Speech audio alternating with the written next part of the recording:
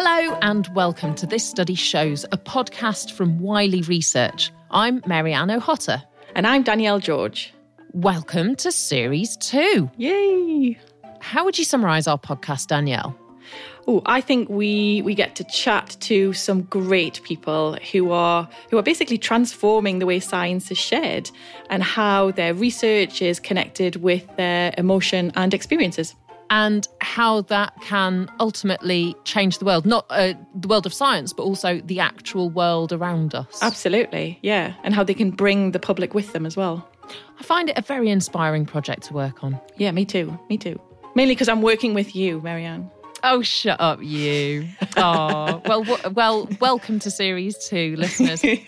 You're welcome to the love-in with me and Danielle. Okay, so in today's episode, though, so dial it down for a minute, we thought we'd look at the subject of anger and how to handle things like frustration, difficult conversations, and differences of opinion. And it's not our usual style, is it, Mary-Ann? In this way, we often focus on the positives in This Study Shows, don't we? But actually, we've got to be realistic, haven't we? And people do get angry in science.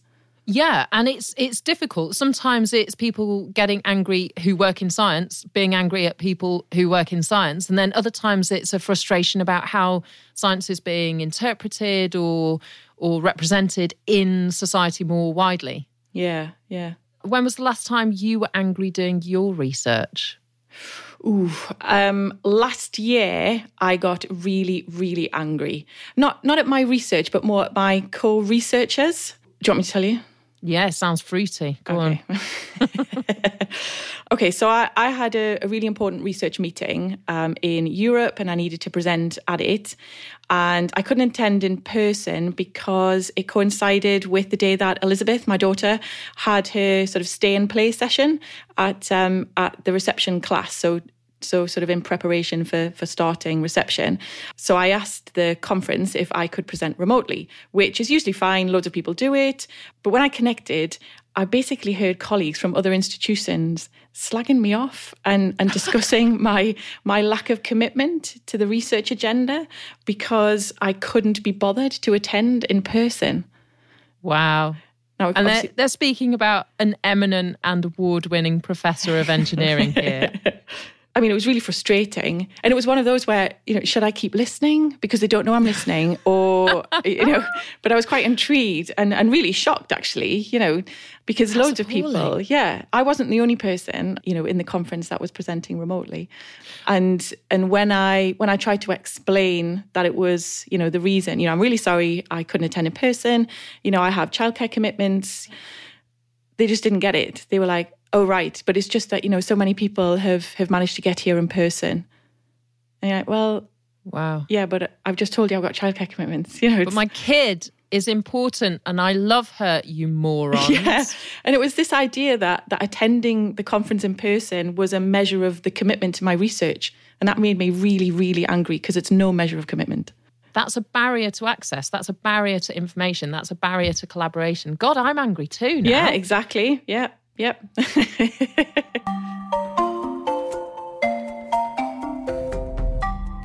I'll tell you what else makes me annoyed in science. Misinformation. Yes. That really, really annoys me. Where there's the vacuum of absolute fact, people try and fill it with fictional things. So if you take at the moment we have COVID-19 and the amount of misinformation out there is incredible. Go on. What's your best, worst one? Drinking cow urine can cure COVID-19. It has to be cow urine. You don't do that. Like what? What's wrong Why? with you, Danielle? I'm joking. I think people are clutching. They're searching for meaning. And this is the question, isn't it? Like, if people are out there looking on the internet or talking to their friends about what they ought to think and what things are actually true, if scientists with actual research aren't in that space, then the space gets filled up with other folk. To get more insight into the subject of misinformation, I spoke to our first guest, Naomi Oreskes, who is a professor of the history of science and affiliated professor of earth and planetary sciences at Harvard University. Naomi's written some really interesting books. One is called Why Trust Science, and the other she co-wrote all about misinformation with Eric Conway, and it's called Merchants of Doubt. Here's what she had to tell me. In Merchants of Doubt, we were trying to understand why educated and intelligent people would reject the scientific evidence of climate change. And what we discovered was that it was a part of a much larger story of science denial, going back to the tobacco industry, in which the private sector had tried to deny science that showed the dangers of their products. And what we showed in the book was that initial economic motivation, that initial greed, later joined forces with an ideological drive to promote the idea of limited government and reject the role of government in protecting people and their health and their lives. And the tragic outcome of this, which we see today, is a disabled governmental function in which now around the world, tens of thousands, hundreds of thousands of people are dying from a pandemic that could have been much less deadly had it been controlled early, which meant if governments had paid more attention to what scientists were telling them back in December, January, when this pandemic first broke out. Is it simply greed that promotes smart people misusing science as a tool, spreading this misinformation, spreading doubt? Doubt-mongering is not just motivated by greed. Greed plays a role, but the reason it's been so effective, particularly in the United States in the last 40 years, is a kind of toxic blend of ideology and money. So what we showed in Merchants of Doubt was that the original Merchants of Doubt were not motivated by money. They were motivated by the ideology of market fundamentalism, the belief that our problems are best left to be solved by the private sector, and that if the government intervenes in the marketplace, it's a threat to our personal freedom. But it was a kind of minority view for a long time until the tobacco industry and the fossil fuel industry started pumping large amounts of money into the promotion of that ideology because they saw it as in their own self-interest. So that combination of money and ideology proved to be very powerful. The money got the message out through think tanks, through advertising, through public relations firm. But the ideology gave it a kind of intellectual credibility and intellectual respectability that made it seem as if it wasn't just pure greed, which most of us would have recognized, made it seem as if there was a principled argument behind it. Do you think scientists and research institutions have blood on their hands? Because you can be paid for funding research and not necessarily disclose those sources of funding, that institutions take the money and don't ask too many questions? Well, scientists definitely bear some responsibility. We certainly know that some scientists are inappropriately influenced by funding, and I think the scientific community needs to take more seriously than it has up until now the potentially corrosive effects of interested funding.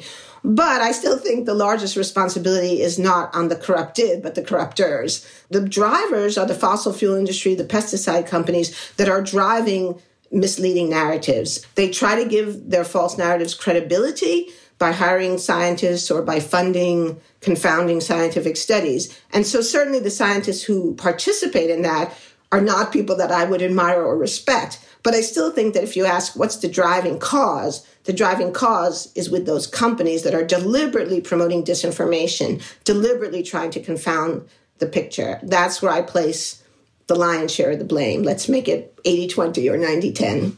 The more we make that reality apparent to members of the public, members of society, does that feed the legitimate fear that they have that science isn't to be trusted and that scientists aren't to be trusted? I don't think so, because I think anyone who reads Merchants of Doubt sees the way in which the vast, vast majority of the scientific community did incredibly high-quality work on acid rain, on the ozone hole, on climate change, on pesticides. And the scientific community, we show in the book, worked incredibly hard to try to communicate effectively with the American people and broader publics about what their scientific findings were. But they were stymied by the greater funding and the greater power of the fossil fuel industry, the pesticide industry, and the tobacco industry. So could scientists be smarter in their messaging? Absolutely. And this has been one of my messages to the scientific community. What we've learned from the tobacco story, from the climate change story, is you can't just publish your work in scientific journals and think that that's sufficient. Not when there are people out there who are paying hundreds of millions of dollars in some case to spread disinformation. It's just an incredibly unlevel playing field. People listening to this may well agree, and they hear things that really resonate. They're angry, they're frustrated. How do they turn that into action? How do they turn that into something positive?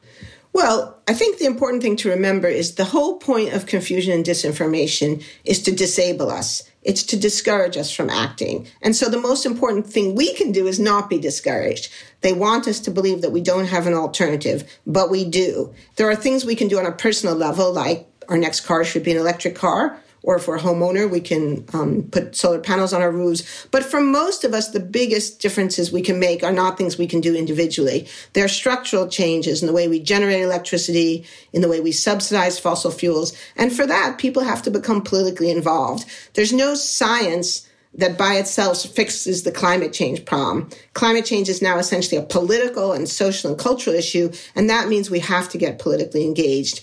And so at the risk of, being political, but I think that's where this work has led me, means we have to vote. We have to vote for people who will act on climate, and we have to reject the policies of disinformation, the policies of denial, and call them out for what they are. Is it a false dichotomy for a scientist to say, well, I do science, I don't do politics? Can those two things be separated now?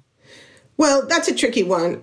I certainly respect the reasons why scientists want to do science. It's what we've trained to do. It's what we've learned to do. It's what we're good at. So if a scientist says, look, I'm most effective doing my science, I don't criticize that. I understand that. But what those people have to do, though, is understand that in addition to the science, we also need the political component. They could spend a small portion of their work doing outreach and communication, or they could simply give money to political organizations, or they could simply give moral support to people who do the political work. So even if we don't want to be the one who's out in public doing the communication or the political work, we can find ways to support the people who are doing that work.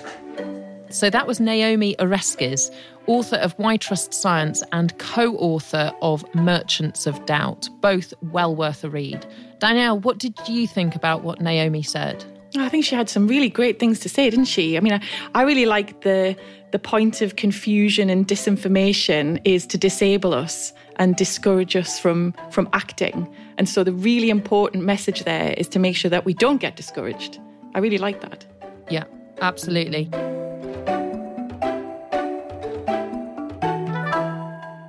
Okay, Marianne, big question for you here. What does it mean to be human? Ooh. Now, this is my background. I studied anthropology, so I could go on this one. What does it mean to be human? On a personal level, I think to be constantly creative as social animals. Oh, nice. I quite like that. I quite like that because it fits with when you're studying robotics or something, it's the creativity side that people use as a distinction between robots and humans. Yeah. Okay, so the reason I ask you that is because what does it mean to be human is a question put to members of the public by our next guest. I'm Rick Potts, and I'm a paleoanthropologist. I direct the Human Origins program at the National Museum of Natural History, Smithsonian Institution in Washington, D.C. These are the sorts of answers he gets from the public when he asks, what does it mean to be human? On our website, for example, humanorigins.si.edu, you can find tens of thousands of people's answers to that question. They can range from single-word answers such as chocolate, taxes, God, to almost entire PhD theses that are written in the smallest possible spaces. People have a huge range of opinions about it. One of my favorite examples of what it means to be human that we practice almost every day is that when we go into a shopping in a food store, a grocery store, we don't just sit down in the aisles, rip open packages, and start eating right away. But instead, we take it some other place with the expectation of some sort of sharing of food. And we even have the capacity to share food with people we don't even know. Part of Rick's job is fieldwork, conducting fossil and archaeological digs all around the world. But another part of what he does is developing public understanding of science. And this is a mix of public lecturing and curating exhibitions. Now, the Smithsonian is really popular. 8 million people visit every year. And since they opened the Hall of Human Origins 10 years ago, Rick estimates that around 45 to 50 million people have visited. However, Rick eventually realised that the one stationary exhibition wasn't quite doing the job. So he thought it was time to hit the road.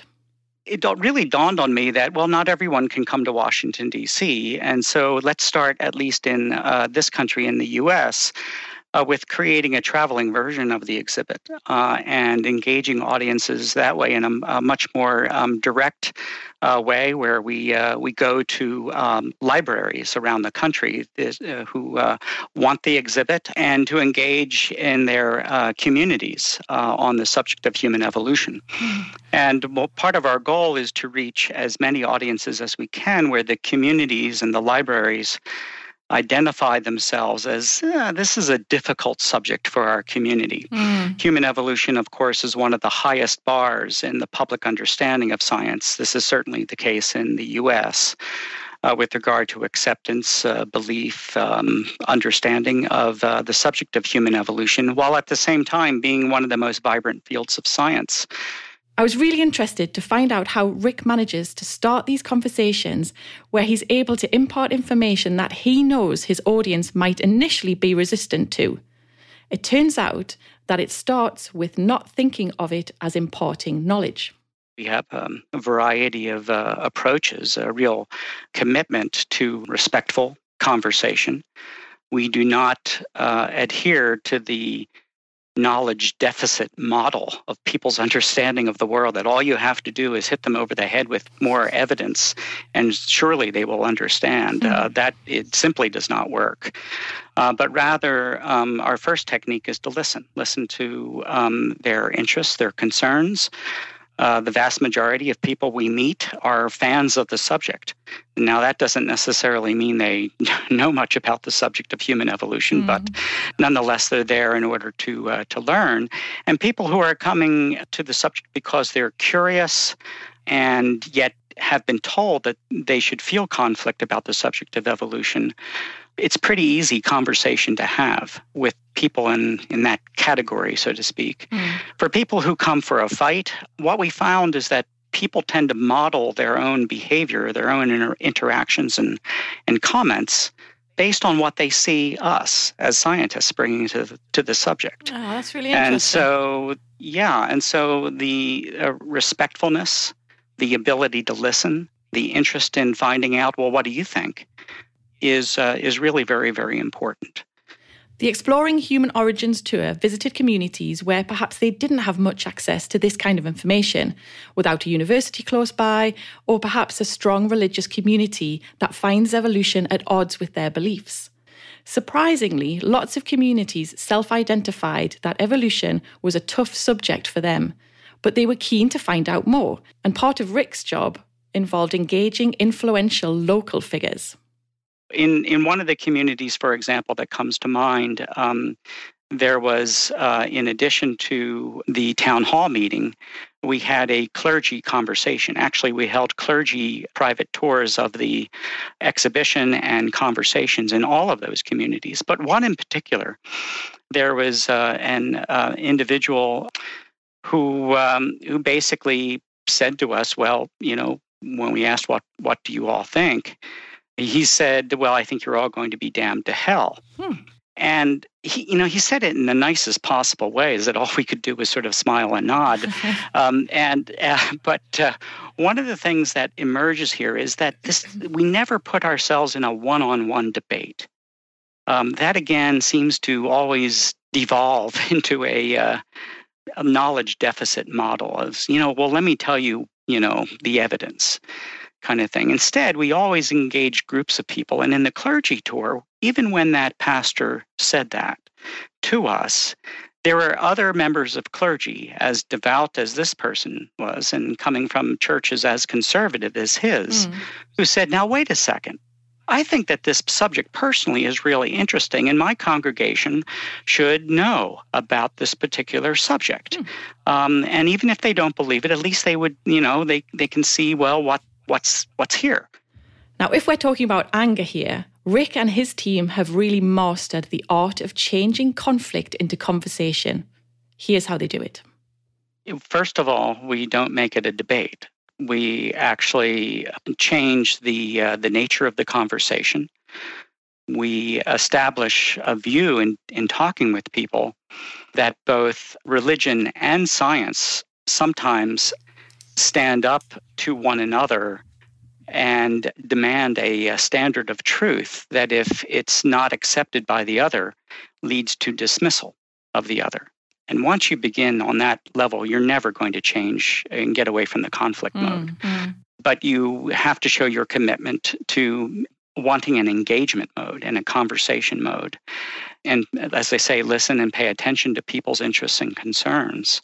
But at the same time, it requires, listening to, if someone stands up, as they have in some of our town hall meetings, and says, well, I know all about human origins, and then recites Genesis 1 and part of Genesis 2. In one particular example I remember about that, there was a person who was there from that individual's same church who stood up and said, I've been through the exhibit here, the traveling exhibit, and I've been to the exhibit at the Smithsonian in Washington, and I find it the most awe-inspiring thing I've ever seen before.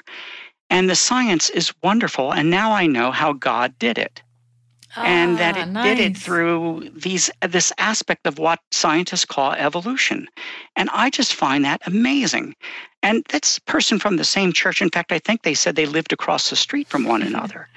And so all of a sudden you had a person in that community modeling the idea that you do not have to make it a matter of conflict, but you can make it a matter of, how do I put 2 and 2 together here? Now, this all really sounds very level-headed and logical, which is very impressive. So I wanted to know whether he's ever gotten frustrated with someone who was refusing to meet him halfway. No, I don't get frustrated by that. And in fact, I usually try to stick with the conversation as I did. I remember in one instance, to the point where it was then followed by the town hall meeting in one place in the state of Pennsylvania, a rural community. And during the community conversation, the town hall meeting, even though we had sort of a rough conversation right before it, but I stuck with it, that at the end of it, he said, well, I don't know much about this subject, but I have now had a chance to talk with Dr. Potts, and all I know is that I would be really delighted anytime to go out and have a hamburger with him. Ah, nice. And it brought the house down, and my heart melted. Yeah.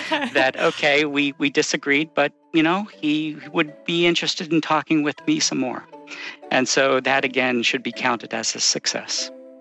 What do you think, Marianne? I was really, when I was chatting to him, I was really surprised by how calm he was. Yeah. It's a tough gig, isn't it? Taking a kind of a traveling show to places that don't want necessarily to know about what you're trying to tell them about. Yeah. I guess that's the whole point, isn't it? That Rick sees it not as a point of conflict, but as an opportunity to start a conversation. And that's key, I think. I mean, he sounds so calm. He sounds like just such a cruisy guy who doesn't let it get under his skin. And I guess that's, if you kind of look at it as an opportunity to have a conversation with someone who otherwise might never think about those ideas, then you're just kind of giving them up for lost, and you're almost acknowledging and agreeing that science and religion are enemies. Whereas Rick is going, no, they don't have to be. Yeah. And I think maybe some of the audiences that he goes to, they sort of think, oh, here comes the science basher to bash the Bible bashers, and when he doesn't do that, when it's much more about a conversation and he's genuinely interested in their views and opinions, they sort of go, oh, actually, maybe this is okay. Well done, Rick. The work that he and his team are doing is so important. I love it.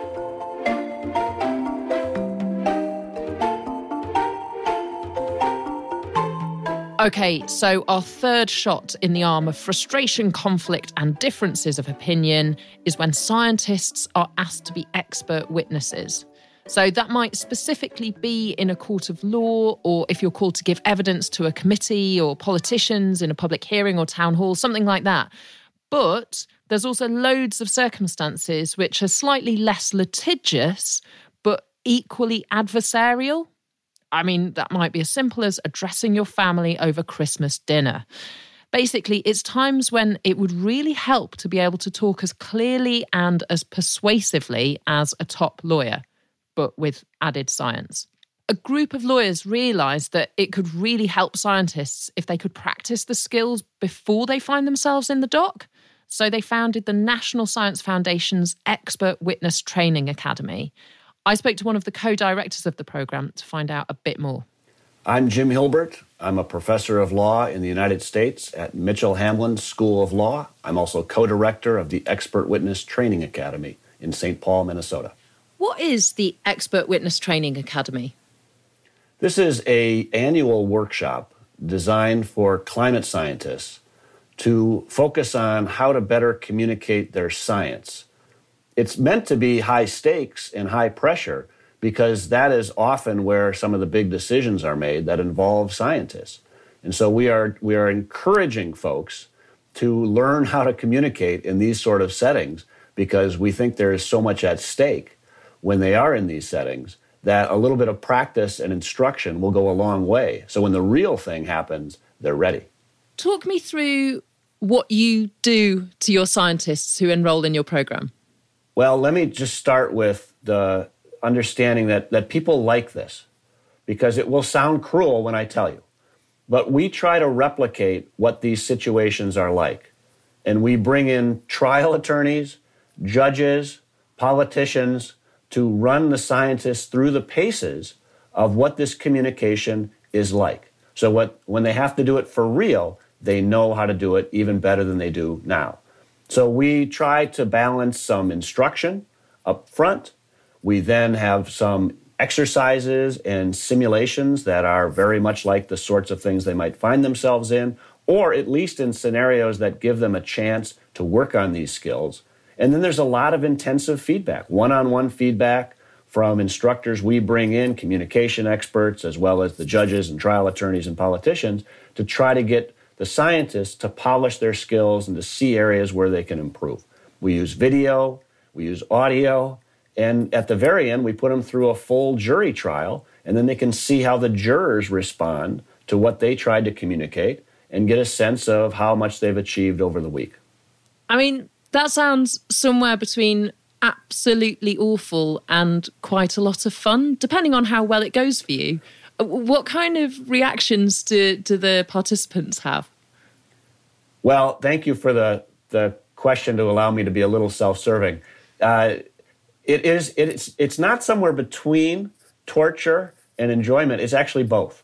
And I think and I think the participating scientists enjoy it more than they ever thought they would. And to be honest, we rely on participants from the past in recommending people for the next workshops. So we don't do any recruiting or publicizing or any of that, and we are overrun every year with recommendations. And that's great. I take that as a sign that people thought it was a valuable and enjoyable experience. I mean, the good news is scientists are, by and large, super intelligent, very capable, hard workers.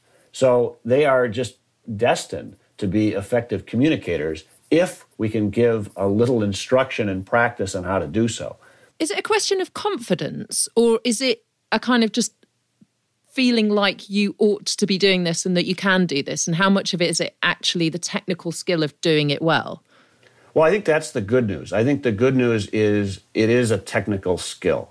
I think for many folks, it's just enough to remember you're not communicating to scientists. And sometimes it's just basic kinds of obvious things that your listeners probably would expect. Let's not use scientific jargon. Use terminology that people will understand. Try to connect with people from their perspective. If you are talking to a legislative panel in a rural state in the United States, in a place with lots of farms and agriculture, try to connect your science in some ways to the things that they'll care about. These are pretty basic lessons in communication. So I think it's good news. These are not mysteries, but it bears some encouragement for people to remember those things and, frankly, to practice them. Do you think some of it comes down to a reticence that some scientists have about sticking to the science? The idea that actually if they just stick to the science, they try and keep it objective, then that's a better way of being a public servant. Whereas actually what you're saying is you need to work out how to land your message. You need to think about your audience. These are sort of tips that either would make sense to a lawyer attempting to convince a jury or a marketer attempting to convince a consumer to buy their thing, buy the product. Yeah, it's a really important point. I think people can be rather put off by the notion that we need you to dial back the science and dial up the sales talk. And I would not encourage that. I mean, I don't consider it sales talk. I think part of the challenge is a cultural divide. And for example, I mean, just terminology. The word uncertainty for scientists has a very practical meaning. We want to understand, to the extent I understand, the level of uncertainty built into what we know. And for many studies, 95% uncertainty is a very compelling result. It is very likely the case.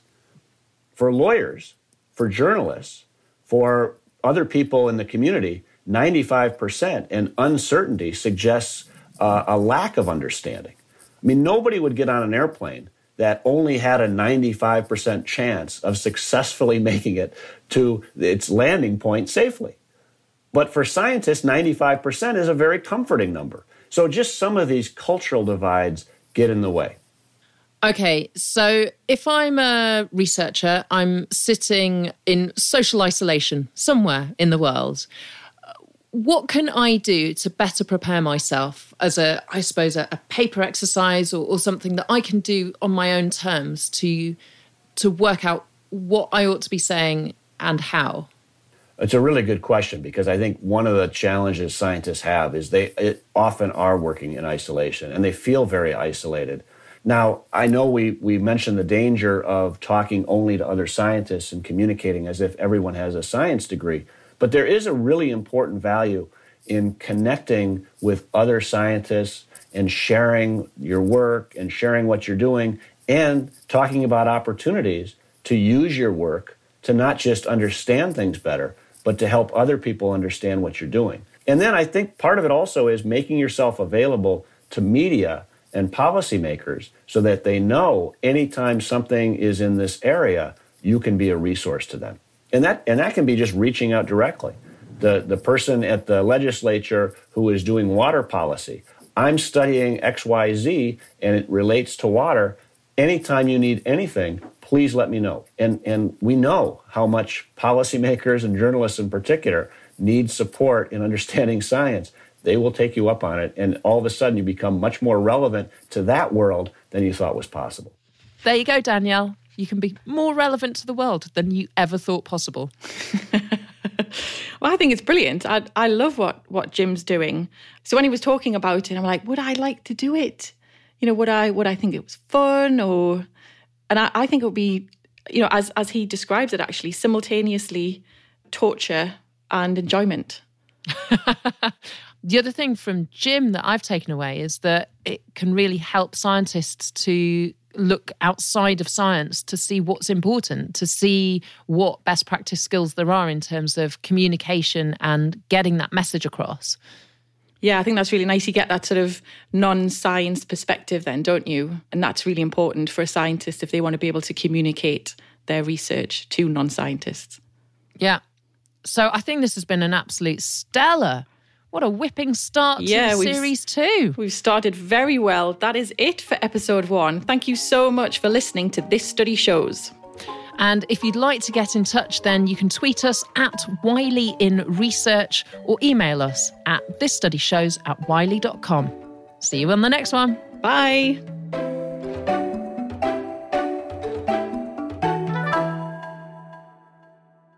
This Study Shows is a Listen Entertainment production for Wiley Research.